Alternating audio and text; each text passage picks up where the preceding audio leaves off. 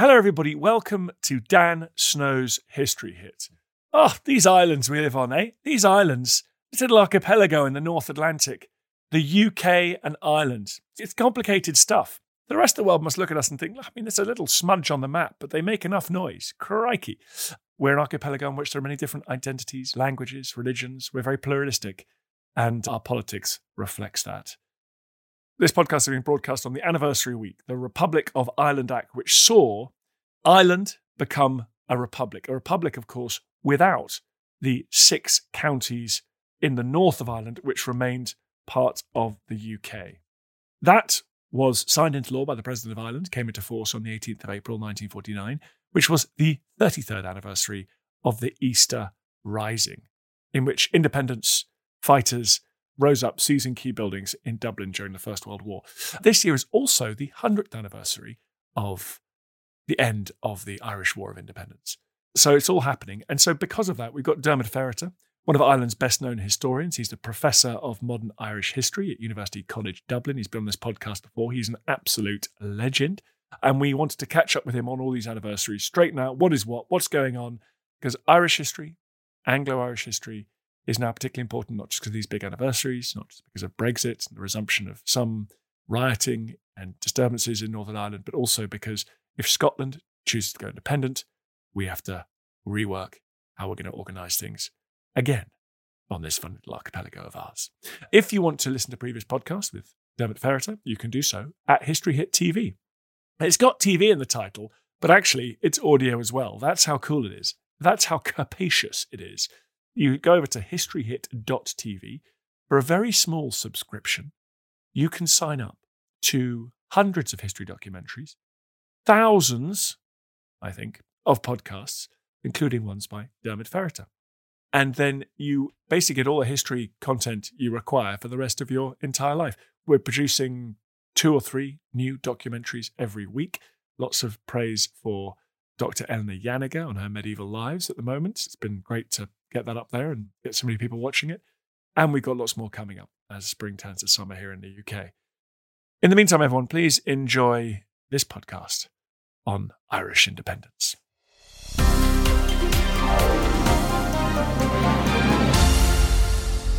Dermot, thank you very much for coming on the podcast again. Delighted to be here.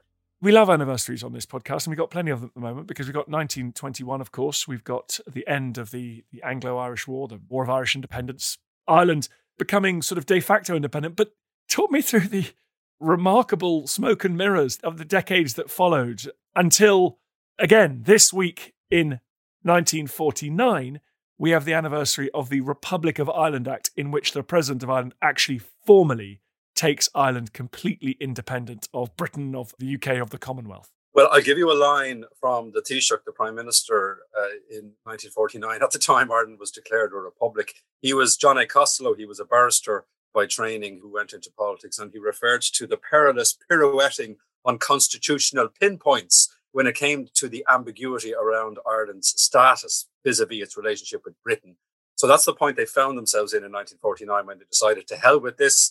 We have to finally get clarity and declare a republic so that there's no doubt anymore. Now, why had there been doubts? Well, that's where you have to go back, of course, 30 years to the War of Independence. The declared aim of those fighting the War of Independence in Ireland against Britain was a republic, a 32-county republic. Of course, they didn't get that. What they got instead was a negotiated settlement between 1921 and 1922 that led to the creation of a Southern Irish Free State of the Dominion. And Ireland had already been partitioned the previous year, so you have 2 Irelands effectively on the island. It wasn't a republic. And the story of the early 1930s is the spectacular comeback of those who had been against the treaty, against the creation of the Free State, because they were holding out for a republic. They were defeated in the Civil War, but they came back to power in 1932 with Eamon de Valera at the helm. And he made it his mission to rip up the Anglo-Irish Treaty that had created the Free State by taking the Crown out of Irish affairs, by getting rid of the oath of allegiance to the British Crown that was a part of the treaty settlement. But he didn't take the final step, which was to declare a republic, because he wanted to hold out for when Ireland would be united. He felt that to declare a republic might drive a further wedge between North and South, because obviously Unionists in the North identified with the Union with Great Britain. So it was left in abeyance, but there's a lot of ambiguity around it, because what he did at the time of the abdication crisis, when King Edward VIII abdicated in 1936, De Valera rushed through legislation that got rid of all references to the crown in the Irish constitution, to take the crown out of Irish internal affairs. And instead, he introduced an External Relations Act. And that was a recognition that Ireland was still associated with the Commonwealth, but not immersed in it. In other words, that to meet the sentiments of unionists and in order to continue cooperating with other Commonwealth countries, that they would allow the British Crown to sign the credentials of Irish ambassadors when it came to their relationship with the Commonwealth countries. So the whole point of declaring the Republic was to repeal that External Relations Act, because it was the last remaining link with the British Crown. And it was a logical culmination of what had been going on in the 1930s. We had our own new constitution in 1937. We had won back ports that were kept for defence purposes by Britain under the terms of the treaty. We won them back in 1938. And then Ireland had remained neutral during the Second World War, which was an obvious declaration of independence from British foreign policy. So it was really about trying to clean up the last remaining issue or complication around Ireland's links to the Commonwealth. Well, that's good and clear. So 100 years ago, Ireland left the UK and formed the Free State. Was the idea there that it would be a kind of Canada, a dominion within the British Commonwealth? That's precisely what it was. I mean, there was a lot of confusion in the early 1920s about what dominion status meant. The choice of the term a free state was a deliberate renunciation of the idea that Ireland was actually sacrificing much of its hard-fought independence. But it was a dominion.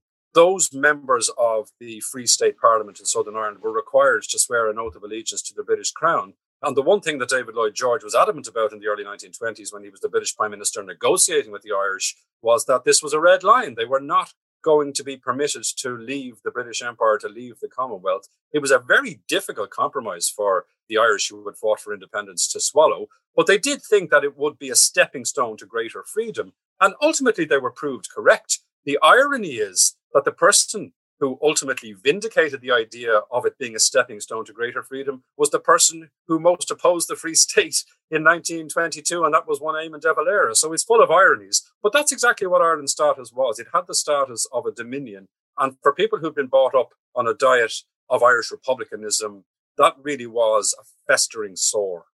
Were there any other practical effects of still being a dominion? Was it foreign policy? Other than this oath that must have stuck in the craw of so many people, what else practically in the 1920s and very early 30s did it mean in Ireland?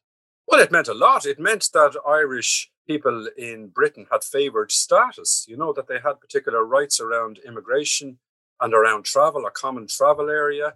It meant that they had favoured status. And there was a lot of worry when the Republic was declared in 1949 that they might lose that. Now, in the event, Britain agreed to allow them to retain that favoured status. But it also meant that Ireland could cooperate closely as a dominion in the 20s and the 30s with other Commonwealth countries, with New Zealand, with Canada, with Australia, with South Africa. And Ireland had close ties with those countries. And the other Commonwealth countries were concerned that Ireland would be discriminated against in the late 1940s if the Republic was declared. And they had to put pressure on the British government, not to act in a hostile way after Ireland had declared the Republic. So some did see that there were advantages to remaining in the Commonwealth. And I mean, even within the Fine Gael party, which eventually declared the Republic, John A. Costello was the Prime Minister of that Fine Gael-led government.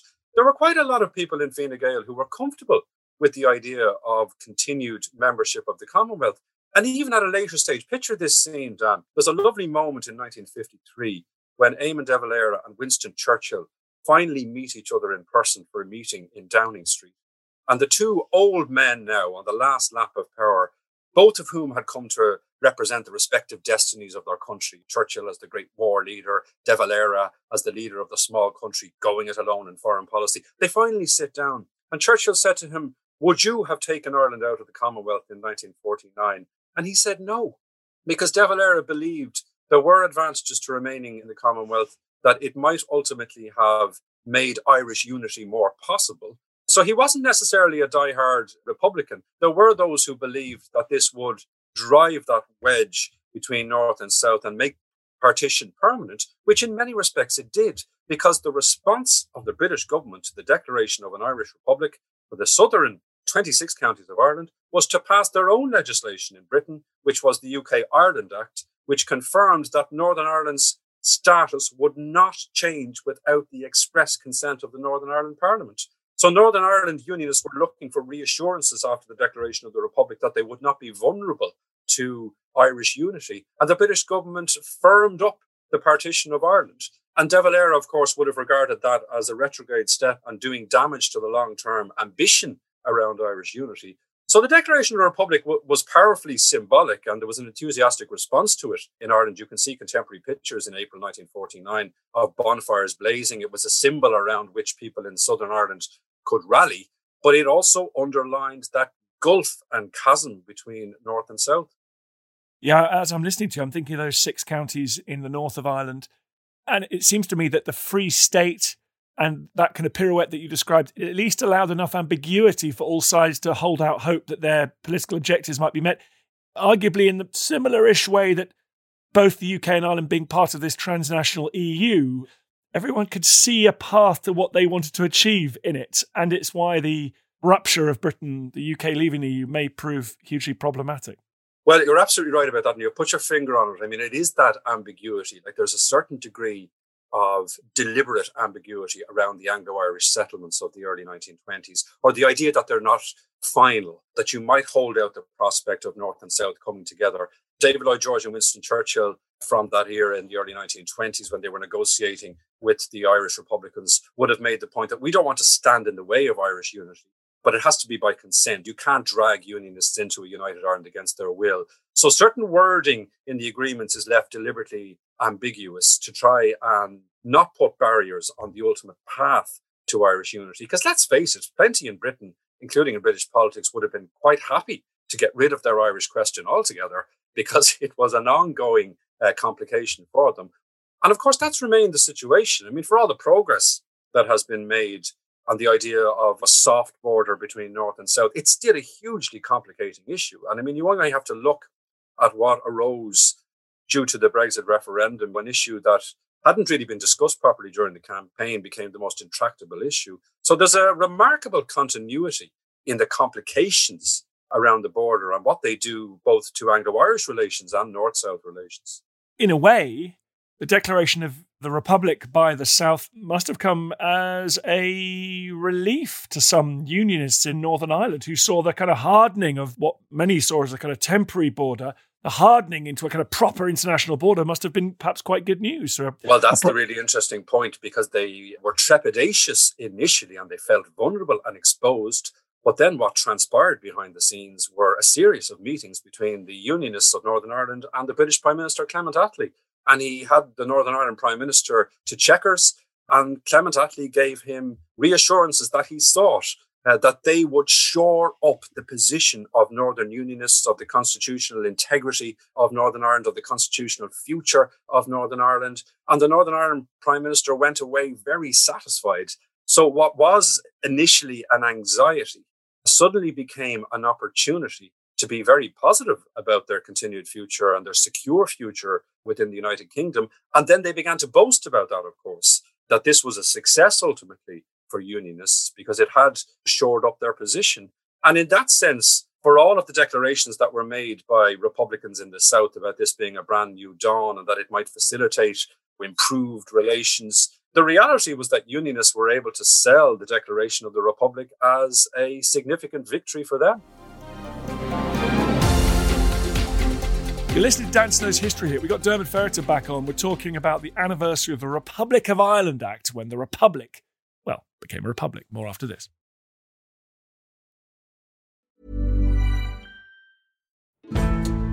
Join us this month on Gone Medieval from History Hit.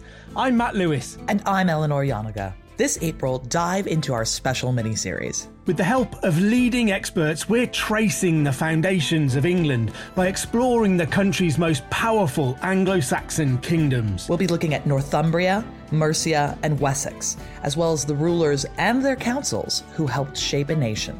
Make sure to get every episode by listening and following Gone Medieval from History Hit, wherever you get your podcasts.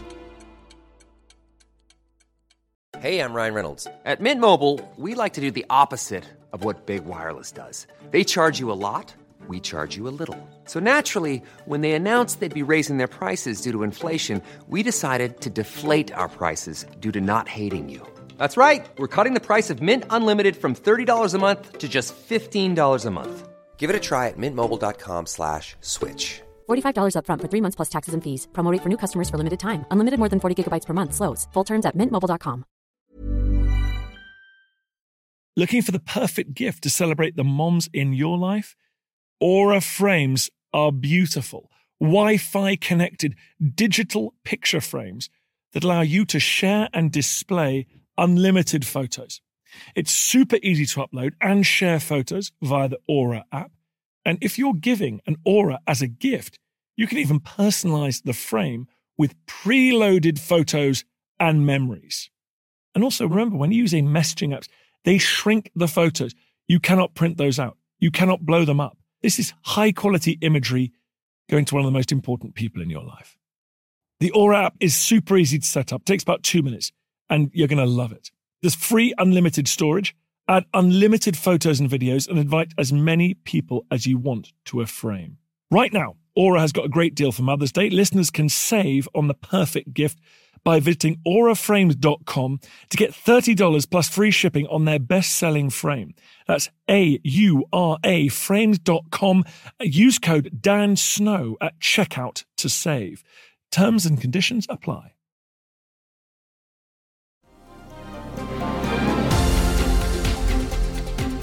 It's so interesting, isn't it? Because the de facto separation comes 100 years ago in 1921. And this, in some ways, sounds like politicians kind of changing the brass plaques.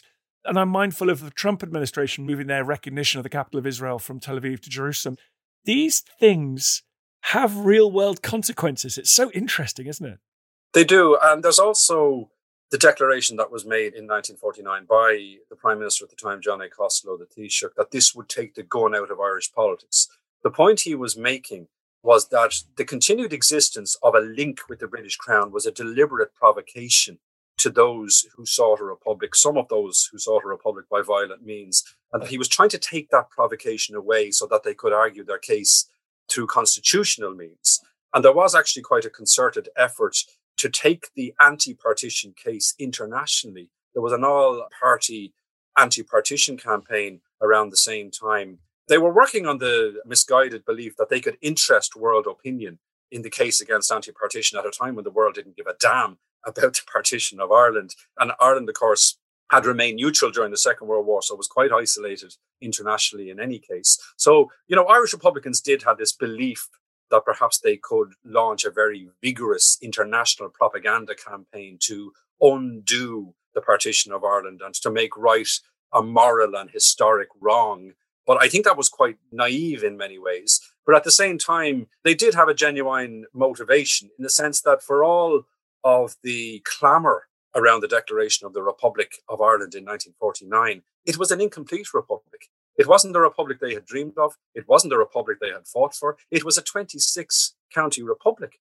And there's a very revealing minute in the British cabinet minutes for 1949 when the cabinet suggests that the declaration of the Republic for Dublin has shown that they put more store by formal independence than they do by the Union of Ireland, that they're choosing, in other words, to maximise the sovereignty and the independence of the southern 26-county state than to actually think about the implications for unity. And there was certainly a degree of truth in that. They were working with what they had, and they were seeking to deepen the independence of the unit that they controlled, of the 26-county state that they controlled. But, it remained an unresolved issue. And even into the 1950s and the 1960s, as that revolutionary generation died out, they could claim, of course, that they had achieved much in terms of a separate Irish identity and a separate Irish state. But it still remained a divided Ireland. And that was always a source of great regret. And of course, it didn't get rid of the gun from Irish politics. The IRA launched a new campaign in 1956, the so-called Border Campaign, which lasted until 1962, to reaffirm their stated aim of getting rid of the border through force of arms. It's rather spooky this is going on at exactly the same time as Indian partition, which is different in important ways, but another partition of previously British-held territory in which these kind of issues are also discussed. Do you go for the deal on the table and maximise the sovereignty of a piece of it, or do you hold out for your perception of what the historic entity should be? It's fascinating. The Indian parallel is really revealing. And that was being discussed at the time, of course, because, the Indian debate is going on at that time. And eventually India becomes a republic within the Commonwealth. So an obvious question for British diplomats was, could Ireland not do the same? The difficulty was that Ireland was already acting as a republic before the republic was declared. And that was the point Costello was making. We've already more or less left the Commonwealth. It's just a technicality that's keeping us there, and it's causing too much confusion and resentment and ambiguity. Whereas for India, it was different. They were embarking on a particular phase, and they were able to come to that resolution or that definition at that time. So the Irish case was different in that we had fought that conflict, that war of independence at an earlier stage. But it's interesting that there were many Indian nationalists, including Nehru, who had a deep interest in Ireland and who admired Eamon de Valera in particular, because they saw him as quite a significant international figure when it came to the whole process of decolonization. But of course, the other consequence of the Indian situation was another partition. So that conflict generated huge complications around the division of a country as part of the process of decolonization. So, the Irish case is stitched in to those wider international currents. And there were many Irish politicians and diplomats at the time who were able to work very effectively with the other Commonwealth countries when it came to trade issues, because this is not just always about politics and constitutional issues. This was also about trade. And even in 1948, before the Declaration of the Republic, Ireland and Britain had concluded a trade agreement that gave Irish agricultural produce increased access to Britain. So there were trade consequences as well. But I think the importance of Britain recognizing that it needed to continue to give Irish residents in Britain favoured status, that was a recognition of the interconnectedness between the two countries. This wasn't just about history and politics. It was about geography as well. Very close ties, intertwined lives. And even in the 1950s, 500,000 people emigrated from Ireland to the United Kingdom. And if they had not had the freedom to do that, that really would have complicated the situation both in Ireland and in Anglo-Irish affairs. It's such an interesting thing to be talking about at the moment, not just because of the flare-up of violence recently in the north, but leaving, secession. We're all talking about it. The UK has seceded from the EU. Scotland looks to be on the verge of seceding from the UK. A percentage point either way will probably decide it. And you've mentioned the kind of vital links that Ireland continued to enjoy with the UK after Ireland completely left in 1949. What do you think are some of the lessons that we learn? Despite the flag ceremonies and the hard political breaks, the really important business is what follows. It's the negotiation of whether we can move between these neighbouring, joined countries, whether we can trade freely, bring our farm produce across borders. One of the interesting characters during this period is Lord Rugby, formerly Sir John Maffei. He was the British representative in Ireland during the difficult years of the Second World War and into the late 1940s. And he was there at the time the Republic was declared. And he got on very well with Eamon de Valera. And he would have made the point that there needs to be realism in relation to Irish national aspirations, but also in relation to recognising that we're going to still need to cooperate very closely, regardless of these changes, regardless of these constitutional questions. There needs to be always channels of communication open. And even at the moment, given the fallout from Brexit, given the difficulties in Northern Ireland at the moment and the frostiness that has entered North-South relations and Anglo-Irish relations, there's constant talk in Irish politics at the moment about the need for a recalibration of Anglo-Irish affairs. 10 years ago, this year, Queen Elizabeth II came to Southern Ireland as the first reigning monarch to visit Southern Ireland in 100 years. It was the icing on the peace process cake. And the mantra around that time is Anglo-Irish relations have never been better. And here we are 10 years on and things are very fractured and they're very difficult. But it is also related, of course, to a wider fracturing of the United Kingdom. What choices Scotland might make in the coming years are going to have huge ramifications, I think, for the Irish situation as well. But the lesson in all that, of course, is that you do always need to have a level of dialogue. You have to have those channels of communication open. There's an awful lot of work that's done behind the scenes, sometimes to take the heat out of situations or to stop them from spiraling. And that's exactly what was going on in relation to the anniversary we're commemorating now. a lot of the heat was taken out of the situation with these late night meetings in Chequers or through these diplomatic representations, or just trying to establish a clarity around what was desired and recognizing that you can't isolate one particular issue, that they are interconnected, that trade is connected to politics, to constitutional questions, and that, yes, countries have a right to embrace the symbolism that they want and to pursue what they feel they need in terms of a domestic audience. But you've got to get the balance right in relation to sustaining a need for cooperation across all sorts of different areas. Sometimes it's under the radar, and sometimes it's better that it's under the radar. There's a lovely line that John Peck used as the British ambassador in Dublin at the time of the outbreak of the Troubles. He said, we have to stop brawling in public. And instead of brawling in public, you negotiate quietly. Now, there are times, of course, when brawling in public is inevitable because of the weight of what's at stake and because of the coarseness or the distrust that has entered the equation. But the message he was communicating is that you also have to pull back from that. And I mean, that's true, of course, of not just Anglo-Irish relations, but also the whole question of relations between the UK and the EU. It feels to me like if Scotland becomes independent, a future in which we learn a huge amount from that history of Anglo-Irish relations is going to be critical, because we're living on a very heterodox archipelago. There's sort of slightly too many Englishmen on it. And we're going to have to all work out, as political boundaries firm up or change or morph within this archipelago, we'll have to work out how we continue to live and trade, and normal people can just get about and do their business, Dermot. We can go for a beer wherever we want, when we want. Well, that's the interesting thing, I suppose, about what constitutes the identity. You'll know that Unionists at the moment in Northern Ireland are feeling very vulnerable and isolated, even though they were given all these firm commitments. I think they came to realise that they were really pawns in what was a distinctly English game and an assertion of English nationalist muscle. And for all the talk of the integrity of the United Kingdom and the constitutional integrity of the United Kingdom, like a lot of that was hot air, because the DUP and Unionists in Northern Ireland were dropped very quickly when it was realised that they were preventing the realisation of this arch-English nationalist project. And it is interesting that for all of the progress that has been made, there can quite quickly be a reversion to type.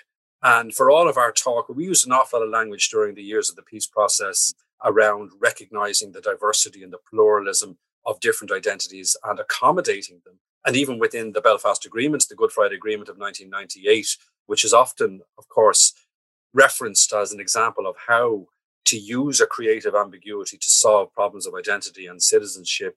Again, that can be very quickly discarded when there is deemed to be political advantage in stridently asserting the dominance of one identity over another. So, we really need to think again about that concept of accommodation. And I mean, even people in Northern Ireland at the moment, they're entitled to see themselves as British or Irish or both or neither. And I think that is very relevant to the point that you're making about the Scottish question as well. I mean, Scottish nationalism is a very strong impulse, obviously. And some Scottish nationalists would hold up Ireland as an example of what can be achieved in the long term with independence. But they're also talking about it a century on. And there does need to be more sophisticated thinking about what might constitute a British identity within the wider framework of those Irish relationships. And I mean, even some people talking in the aftermath of Brexit around the idea of a Celtic identity. In some senses, resurfacing very old ideas, but seeking to put a kind of a modern gloss on them, and that's part of the evolution of this question of identity, I suppose. I'm speaking of reasserting older ideas. I'm mindful of my good friend Tom Holland talking about rebalancing the Isles by returning to the Anglo-Saxon heptarchy. So we take the English state apart, balance it all a bit more nicely by bringing Wessex and Mercia back into the frame. Dermot Ferriter, thank you so much for coming back on this podcast. It is such a treat having you on. Delight to be here. Thanks a lot, man. I feel the hand of history upon our shoulders. All this tradition of ours, our school history, our songs, this part of the history of our country, all were gone and finished. I've got just a quick message at the end of this podcast. I'm currently sheltering in a small, windswept building on a piece of rock in the Bristol Channel called Lundy. I'm here to make a podcast. I'm here enduring weather that frankly is apocalyptic because I want to get some great podcast material for you guys. In return, I've got a little tiny favour to ask. If you could go to wherever you get your podcasts, if you could give it a 5-star rating, if you could share it, if you could give it a review, I really appreciate that. Then from the comfort of your own homes, you'll be doing me a massive favour. Then more people will listen to the podcast, we can do more and more ambitious things, and I can spend more of my time getting pummeled. Thank you. Thank you for listening to this episode of Dan Snow's History Hit. Please follow this show wherever you get your podcasts. It really helps us, and you'll be doing us a big favour. Don't forget, you can also listen to all of these podcasts ad-free and watch hundreds of TV documentaries when you subscribe at historyhit.com/subscribe. As a special gift, you can also get your first 3 months for just £1 a month when you use code DANSNOW at checkout.